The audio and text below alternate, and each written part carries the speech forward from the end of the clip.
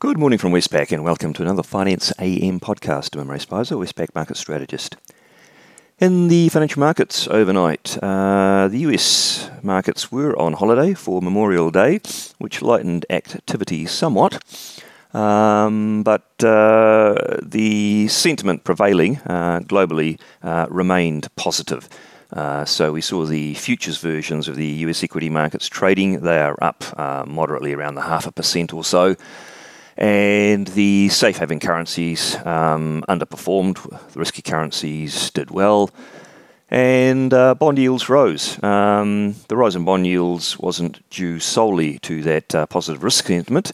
There was a bit of a tension on the German CPI inflation result, which was much stronger than expected. So, in the currency markets, we see the US dollar is down 0.3% on the day and sits at a one-month low. The Aussie dollar rose from 71.70 to 72, making a three-week high, and the Kiwi rose from 65.40 to 65.60, also making a three-week high. And the Aussie Kiwi cross rose from 109.50 to 109.98.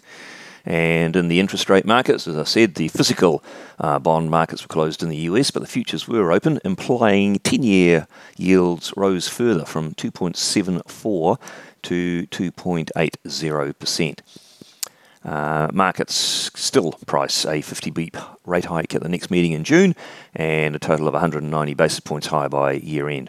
And German 10-year bond yields, in the wake of that inflation surprise in Germany, they rose from 0.96 to 1.07%.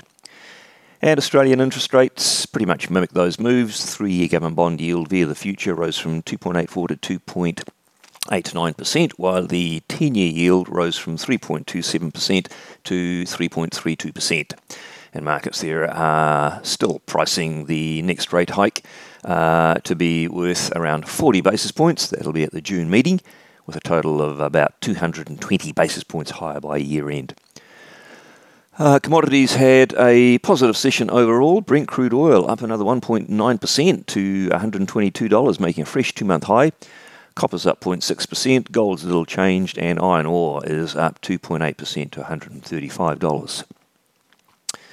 Now, the detail on that German CPI inflation result, that was for the month of May, higher than expected at an annual rate of 7.9%, which is a record high. And in the wake of that, we heard from the ECB's chief economist, Lane, who a few months ago was fairly reluctant to endorse the idea of rate hikes as the markets had priced in. Well, he's changed his tune recently, and he last night repeated his call for an early but gradual normalisation of policy, implying that he favours two 25-point rate hikes in both the July and the September meetings coming up. And we heard from a Fed member, Waller, who didn't signal anything new, but really just endorsed the mantra of the rest of the FOMC, calling for a series of 50 basis point hikes to above neutral by year end. Interestingly, he pointed out that he thought that quantitative tightening, so that's the selling down of bonds that they had previously bought for quantitative easing, that sell down would be the equivalent of a couple of 25 basis point hikes. Right, on the day, what's out that could be market moving? In Australia, a raft of partial input data which would feed into GDP estimates. So things like the current account, company profits and inventories, etc. on their own, not market moving usually, but taken together, there could be some messaging in terms of what we might expect from GDP, which will come out shortly. And in New Zealand, I think the attention will be focused on this afternoon's monthly ANZ Business Confidence Survey, not so much for the headline result, but for what's inside the report, namely the pricing-related components. So pricing intentions and inflation expectations will be very closely watched, given that is a focus for the Reserve Bank of New Zealand at the moment. Further afield, in China, we'll have manufacturing and non-manufacturing PMIs, which it's probably too early to reflect some of the relaxation that we've seen over the last few days in lockdowns. So they would perhaps reflect improvement, but not so much due to lockdown relaxation. In the Eurozone, we'll have Eurozone-wide inflation, but we've already got the heads up from Germany and a few other countries that inflation has jumped even higher. And in the US, really second and third tier data.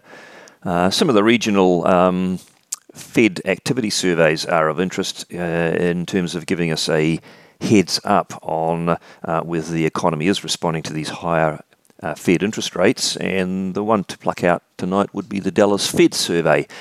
So we'll be watching that. We also get the Chicago PMI, which is a nationwide one, to give us a broader reading of that. Well, that's it for me today. Thank you very much for listening, and I'll be back again same time tomorrow morning.